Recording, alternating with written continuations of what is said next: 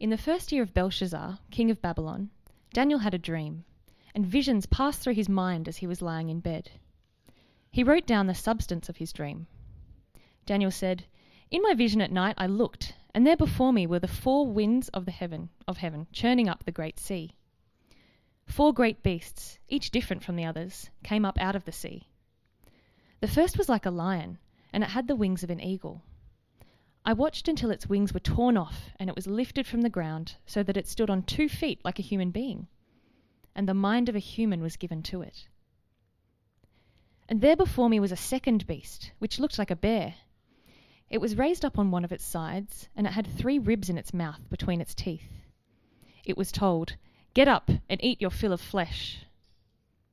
After that I looked, and there before me was another beast, one that looked like a leopard, and on its back it had 4 wings like those of a bird. This beast had 4 heads, and it was given authority to rule.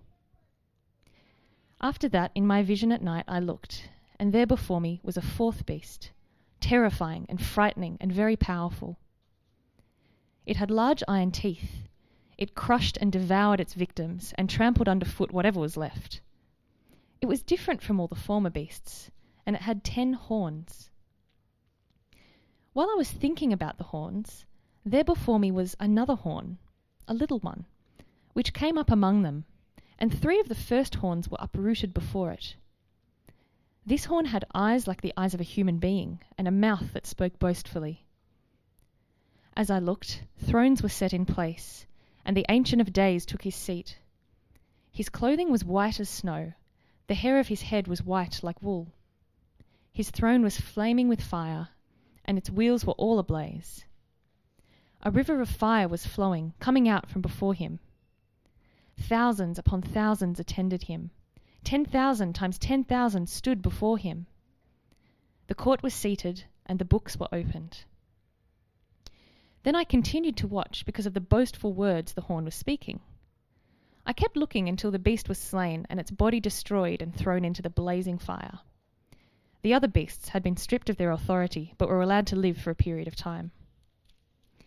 In my vision at night I looked, and there before me was one like a son of man, coming with the clouds of heaven. He approached the Ancient of Days and was led into his presence. He was given authority, glory, and sovereign power. All nations and peoples of every language worshipped him. His dominion is an everlasting dominion that will not pass away, and his kingdom is one that will never be destroyed. I, Daniel, was troubled in spirit, and the visions that passed through my mind disturbed me. I approached one of those standing there and asked him the meaning of all of this. So he told me and gave me the interpretation of these things.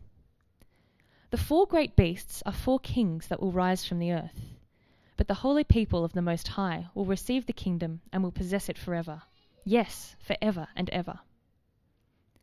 Then I wanted to know the meaning of the 4th beast, which was different from all the others and most terrifying, with its iron teeth and bronze claws, the beast that crushed and devoured its victims and trampled underfoot whatever was left. I also wanted to know about the 10 horns on its head and about the other horn that came up, before which 3 of them fell. The horn that looked more imposing than the others, and that had eyes and a mouth that spoke boastfully.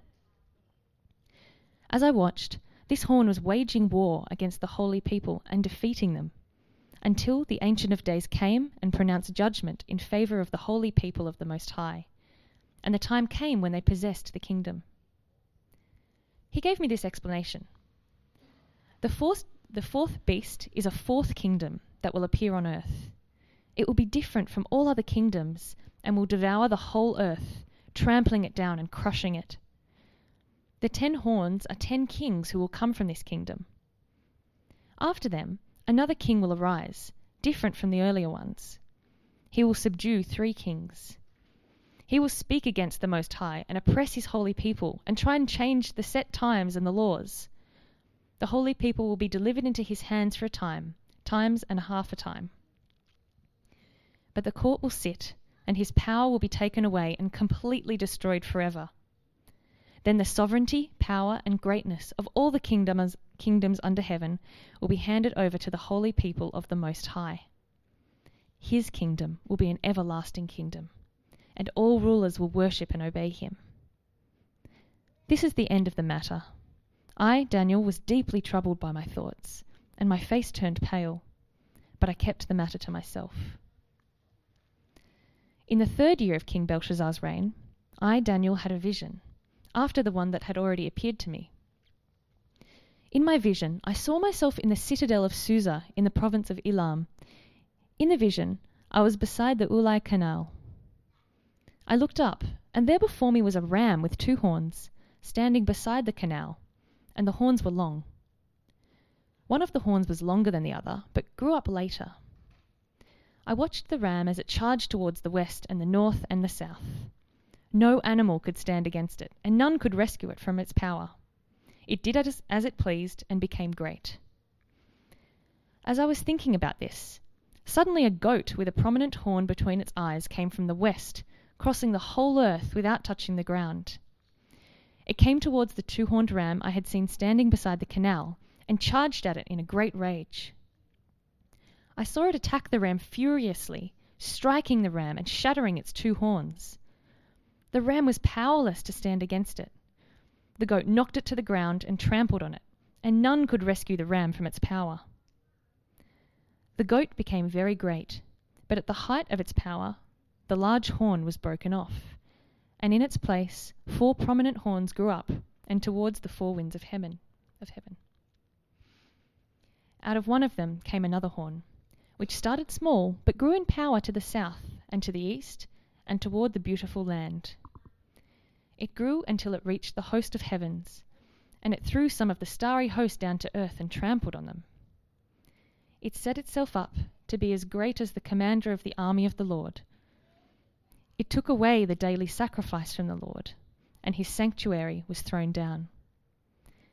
Because of rebellion, the Lord's people and the daily sacrifice were given over to it. It prospered in everything it did, and truth was thrown to the ground. Okay, so this is Colossians chapter 1, verse 15 to 20.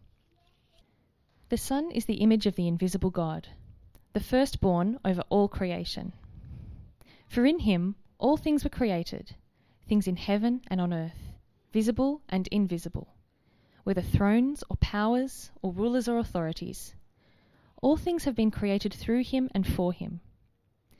He is before all things, and in him all things hold together. He is the head of the body, the church. He is the beginning and the firstborn from among the dead, so that in everything he might have the supremacy. For God was pleased to have all his fullness dwell in him, and through him to reconcile to himself all things, whether things on earth or things in heaven, by making peace through his blood shed on the cross.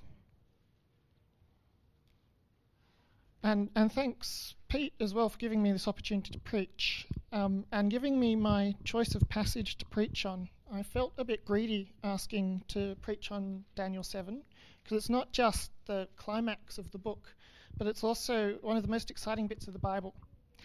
I didn't actually think Pete would give it to me. Anyway, so it's a key passage for understanding God's kingdom, who Jesus is, and who we are as people in Christ. And there's chapter 8 as well, so there's a lot to cover. So make yourself comfortable. Let's pray. Father in heaven, help us to understand this exciting but enigmatic part of your word. In all things, may your Son, Jesus, be glorified. In his name, amen. So we're several weeks into a sermon series on the book of Daniel, and we're at the turning point. The first half of Daniel is a bit like the first season of a TV show. Life in Babylon, the story of Daniel and his friends captives in a foreign land. Each chapter is like an episode that's a complete story, and a standalone episode.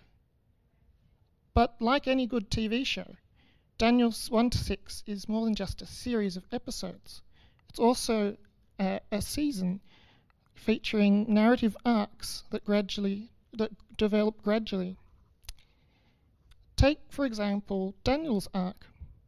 He goes from being a teenage captive from a defeated nation to the king's most trusted advisor and the administrator over the whole kingdom. Then there's the effect that Daniel had on Babylon. Through the faithfulness of God's people in exile, a society that did not know or acknowledge God came to experience his blessing. And kings who did not know and acknowledge God came to honour and praise him.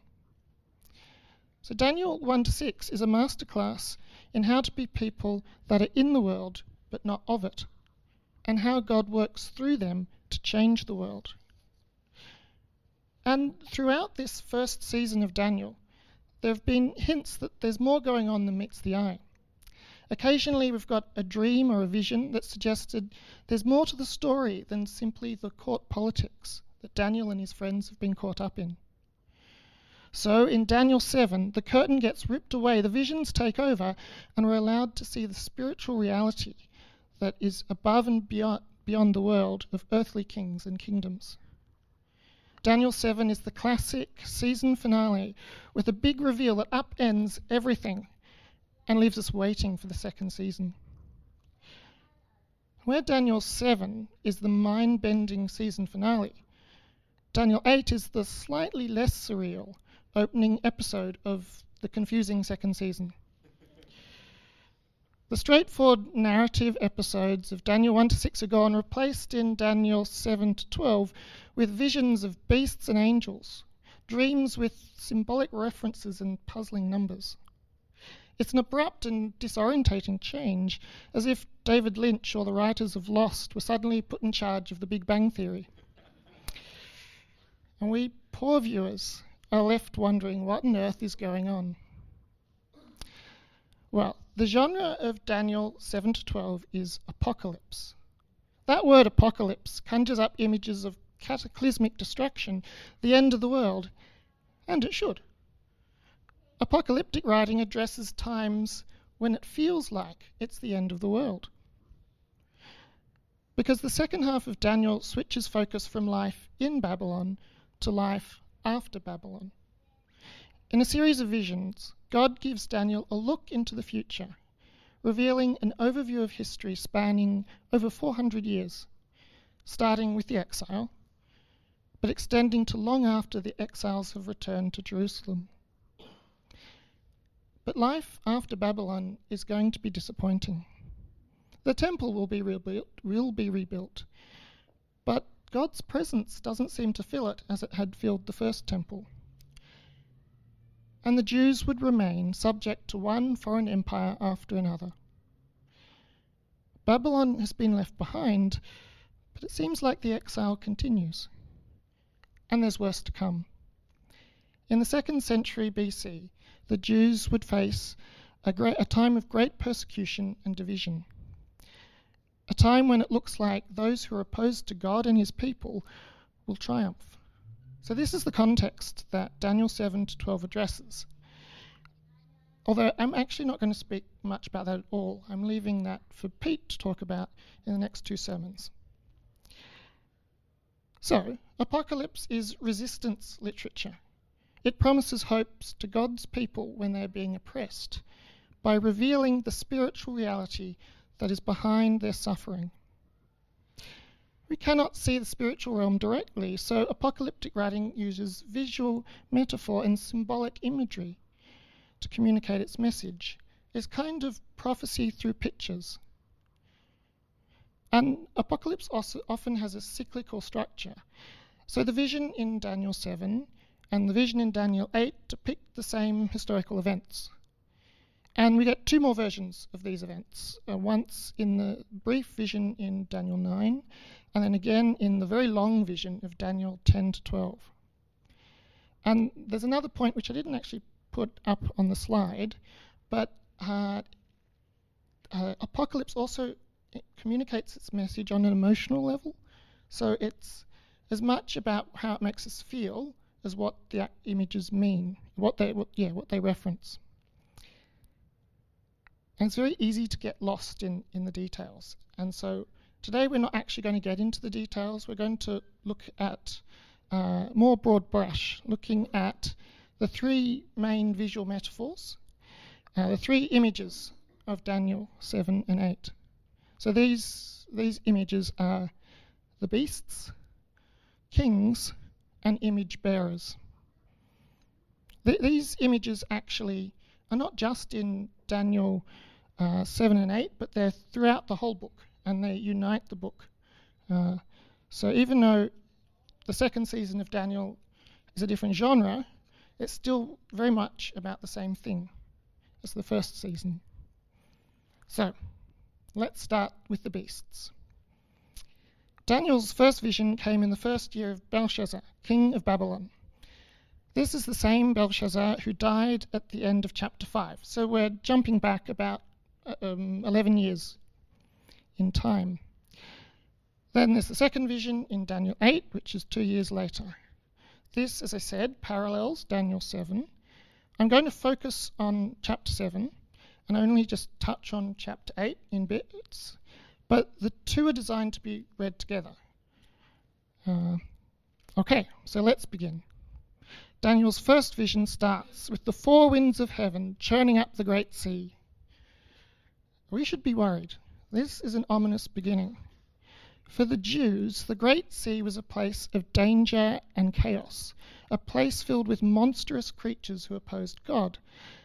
It's kind of how we think of outer space in movies. It's a mysterious, hostile place, a place home to aliens.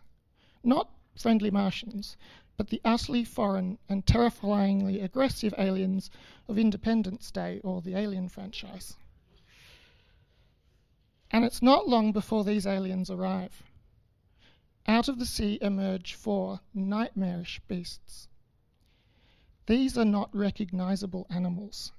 The first is like a lion, but with eagle's wings. The second is like a bear, but it's raised up on its side. The third is like a leopard, but has 4 heads and wings. And the fourth, the multi-headed beast, it's completely like anything on earth. These beasts do not belong in God's good creation. Their hybrid forms transgress the order of the world, and their violent natures threaten it. And yet, each is allowed to dominate the world. The first is made to resemble a human. The second is told, get up and eat your fill of flesh. The third is given authority to rule, and the fourth doesn't wait for permission, it just asserts its power. So we learn in verse 17 that these 4 great beasts are 4 kings. So this vision of 4 beasts representing 4 kings or 4 kingdoms parallels Nebuchadnezzar's dream in Daniel 2 of the statue made of gold, silver, bronze, and iron. This statue also represented 4 kingdoms, and the gold head was identified as referencing Nebuchadnezzar. Again, in Daniel 8, the parallel vision, we have only 2 beasts, a ram and a goat. The ram is identified as Media and Persia, which would soon conquer Babylon, and the goat as Greece, which would conquer Persia in turn about 200 years later. Now, none of the other beasts or metals are identified, and while some we can quite clearly guess who they reference, I think that should caution us not to focus on the identities of these kingdoms, because I think the point is actually in the pattern and the symbolism of the visions. So the pattern tells us that God's people will be subject to a series of foreign kingdoms. The symbolism of the statue is that these kingdoms will appear impressive and eternal, but that this is an illusion. Like the statue, the kingdoms will eventually be brought to nothing. The symbolism of the beasts emphasizes brutal strength and the destructive nature of empires.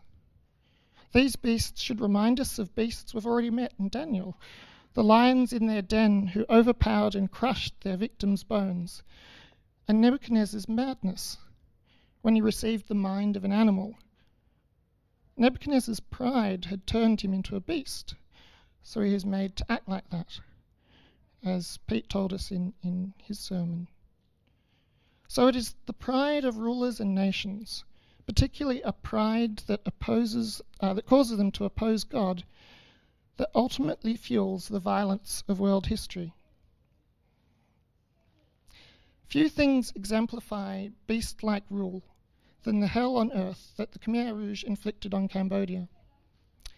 Pol Pot turned the country into a giant forced labour camp in a delusional attempt to create a radically agrarian society. In the 4.5 years of his rule, 1 in 4 Cambodians died, killed by war, starvation, overwork, torture, and execution. The faces of some of these victims comprise a haunting gallery in the Tuol Sleng Genocide Museum on the site of a former torture prison. And yet, a Cambodian friend of mine once said this to me, listing the series of governments that have ruled Cambodia since independence: the Sihanouk regime, the Lon Nol regime, the Pol Pot regime, the Vietnamese regime, the Hun Sen regime. They're all the same. None of them care about the little people. In the end, the Khmer Rouge was just another regime. A horrifically savage one, to be sure, but just one in a line of brutal regimes. Inhuman rule like that of the Khmer Rouge is all too easy to find in history. Pol Pot's rule of terror was directly inspired by Maoist China's Cultural Revolution and revolutionary France's Reign of Terror. The 2 million killed by the Khmer Rouge is dwarfed by the 15 million who died in World War I and the 70 million who died in World War II. I'm sure you can think of many examples just from recent years. The Lord's Resistance Army in Uganda, the Rwandan genocide, Abu Ghraib, Islamic State, Syria, Yemen, East Timor, Manus Island, Nauru. And in our lives, we see beasts rule in our workplaces as exploitive bosses and manipulative co-workers. In families, it manifests as domestic violence and neglect. And even in churches, with the terrible sexual abuse of children. Power is dangerous for humans. Give someone just a little bit, and they'll start building their own empire. And if they're not careful, power will distort their humanity into something beastly.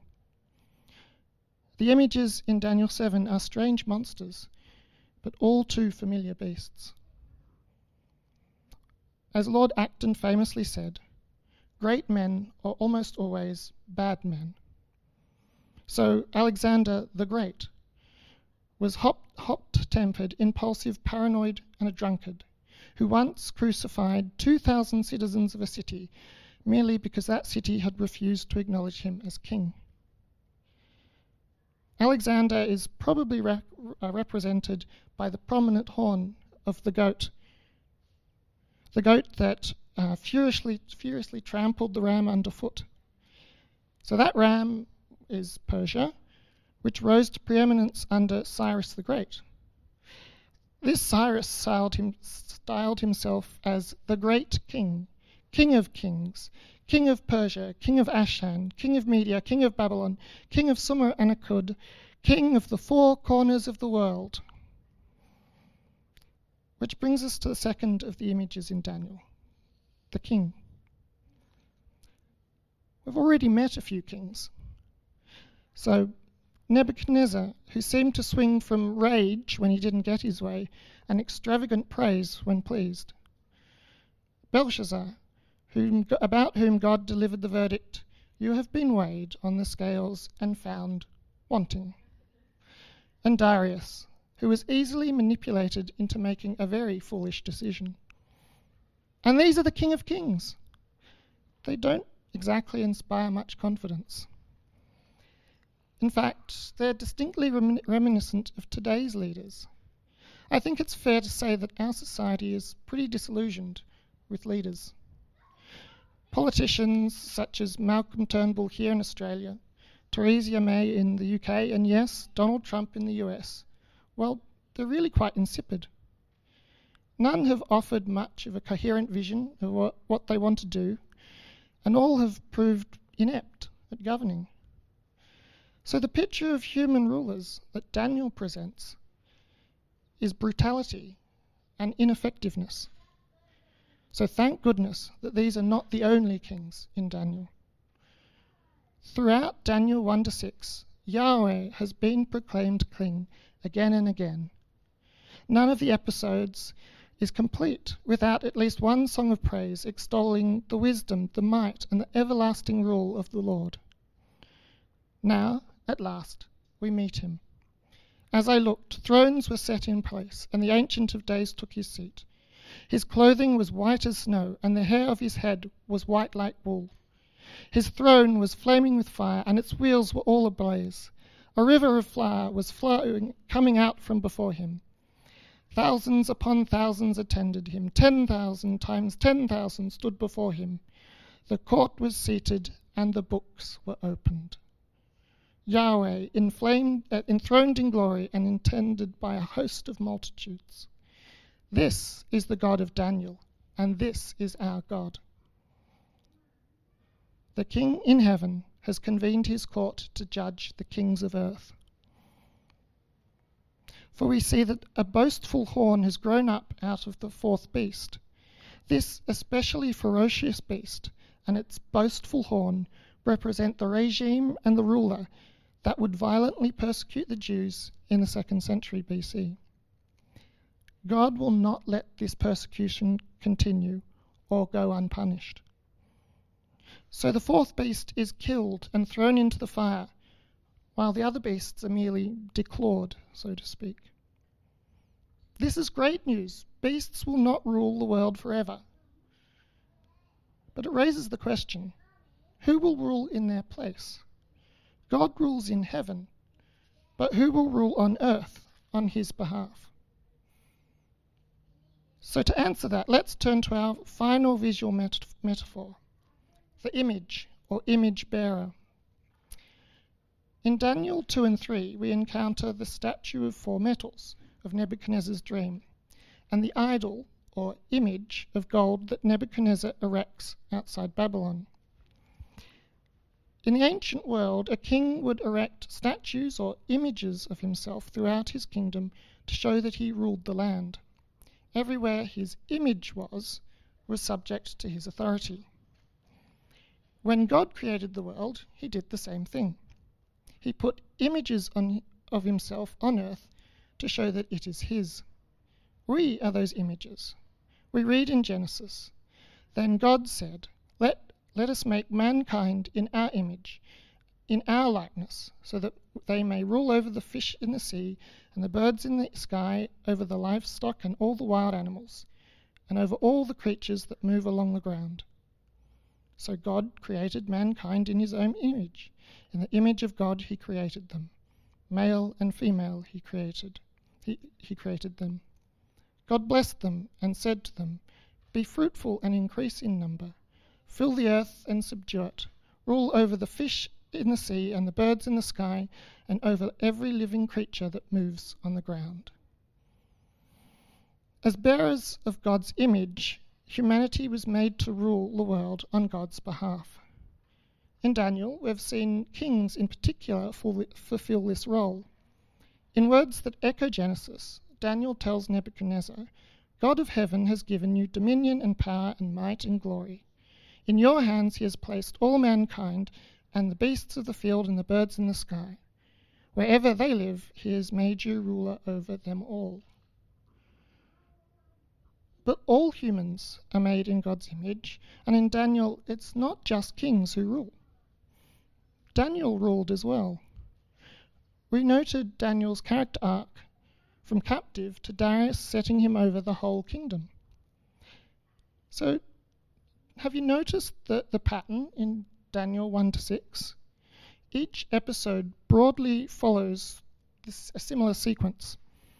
So first, the Babylonian officials enter the king's presence, and they are judged incompetent or deceitful. Next, Daniel enters the king's presence, and they are found faithful and wise. Then the authority that was exercised by the Babylonian officials is taken from them and given to Daniel or his friends, who are honoured. sometimes even worshipped. So what do we see next in the vision? There before me was one like a son of man, coming with the clouds of heaven. He approached the Ancient of Days and was led into his presence. He was given authority, glory, and sovereign power. All nations and peoples of every language worshipped him. His dominion is an everlasting dominion that will not pass away, and his kingdom is one that will never be destroyed. So it's the same pattern, except on a cosmic scale. First, the beasts entered God's presence, and they were judged. Next, the one like a son of man enters God's presence. Then he's given authority that was taken from the beasts, and he's worshipped. Thus, this one like the Son of Man functions in God's kingdom as Daniel did in Babylon. He is set by the king over the whole kingdom. So who is this one like a Son of Man? Well, the phrase Son of Man simply means a human being. So one like a Son of Man is a being who looks like a human, in contrast to the beasts who looked like a lion, like a bear, etc. The empires of the world appear as beasts because they were not faithful image bearers. In them, the image of God has been distorted by their selfish and brutish use of power. Thus, the one like a human is humanity as we were meant to be, faithful image bearers. The one like a Son of Man is the true image of God, whose rule reflects God's character, a rule that will last forever. Verses 18 and 27 associate this eternal rule with the holy people of the Most High. So God's people will receive the power that's stripped from the empires that once oppressed them. But there's a problem. Well, two actually. First, we've seen that humans can't handle power. So putting any humans, even the people of God, in control of the universe for all time is a recipe for disaster. Secondly, the vision finishes astonishingly with all the creation worshipping not the Ancient of Days on the throne, but the Son of Man. There is only one God, so the Son of Man, as well as being God's people, somehow must also be God. Both these problems, of course, are resolved in the person of Jesus, the divine human, who both is God and represents God's people. Indeed, the Son of Man was typically how Jesus referred to himself. It was his favourite title. And in claiming this title, this is what Jesus was crucified for. At his trial, when asked if he was the Son of God, Jesus replied, with words taken straight from Daniel 7, "I am, and you will see the Son of Man sitting at the right hand of the Mighty One and coming on the clouds of heaven." The high priest tore his clothes. "Why do we need any more witnesses? You have heard the blasphemy. What do you think?" And they all condemned him as worthy of death. Jesus is not just the faithful image bearer that we could not be, but he's the exact likeness of the Father, the image of the invisible God, in whom God was pleased to have all his fullness dwell, as it said in Colossians. And in Christ we can know God, and we are being restored to be image bearers who truly reflect God's character. So, I'll finish now by briefly looking at how we can be image bearers of the King in a world of beasts. Because Jesus is the Son of Man, we can live lives of faith, hope, and glory. While Jesus ushered in God's kingdom 2,000 years ago, the beasts will remain with us until he returns. But he has left us his Spirit to enable us to be faith-filled and faithful image bearers. So this means seeking first his kingdom each day and daily choosing obedience to Christ, even when that means going against those who have power over us. It means being prepared to endure persecution for our obedience, and praying for and supporting our brothers and sisters around the world who are now being persecuted. And it means proclaiming that Jesus is King in all we say and do.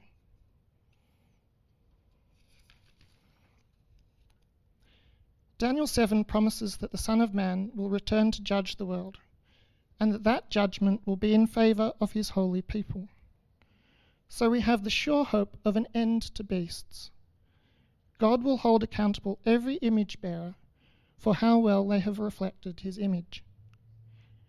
And those of us who trust in the Son of Man have hope too for forgiveness for how we have failed to reflect his image. This is a hope we should share.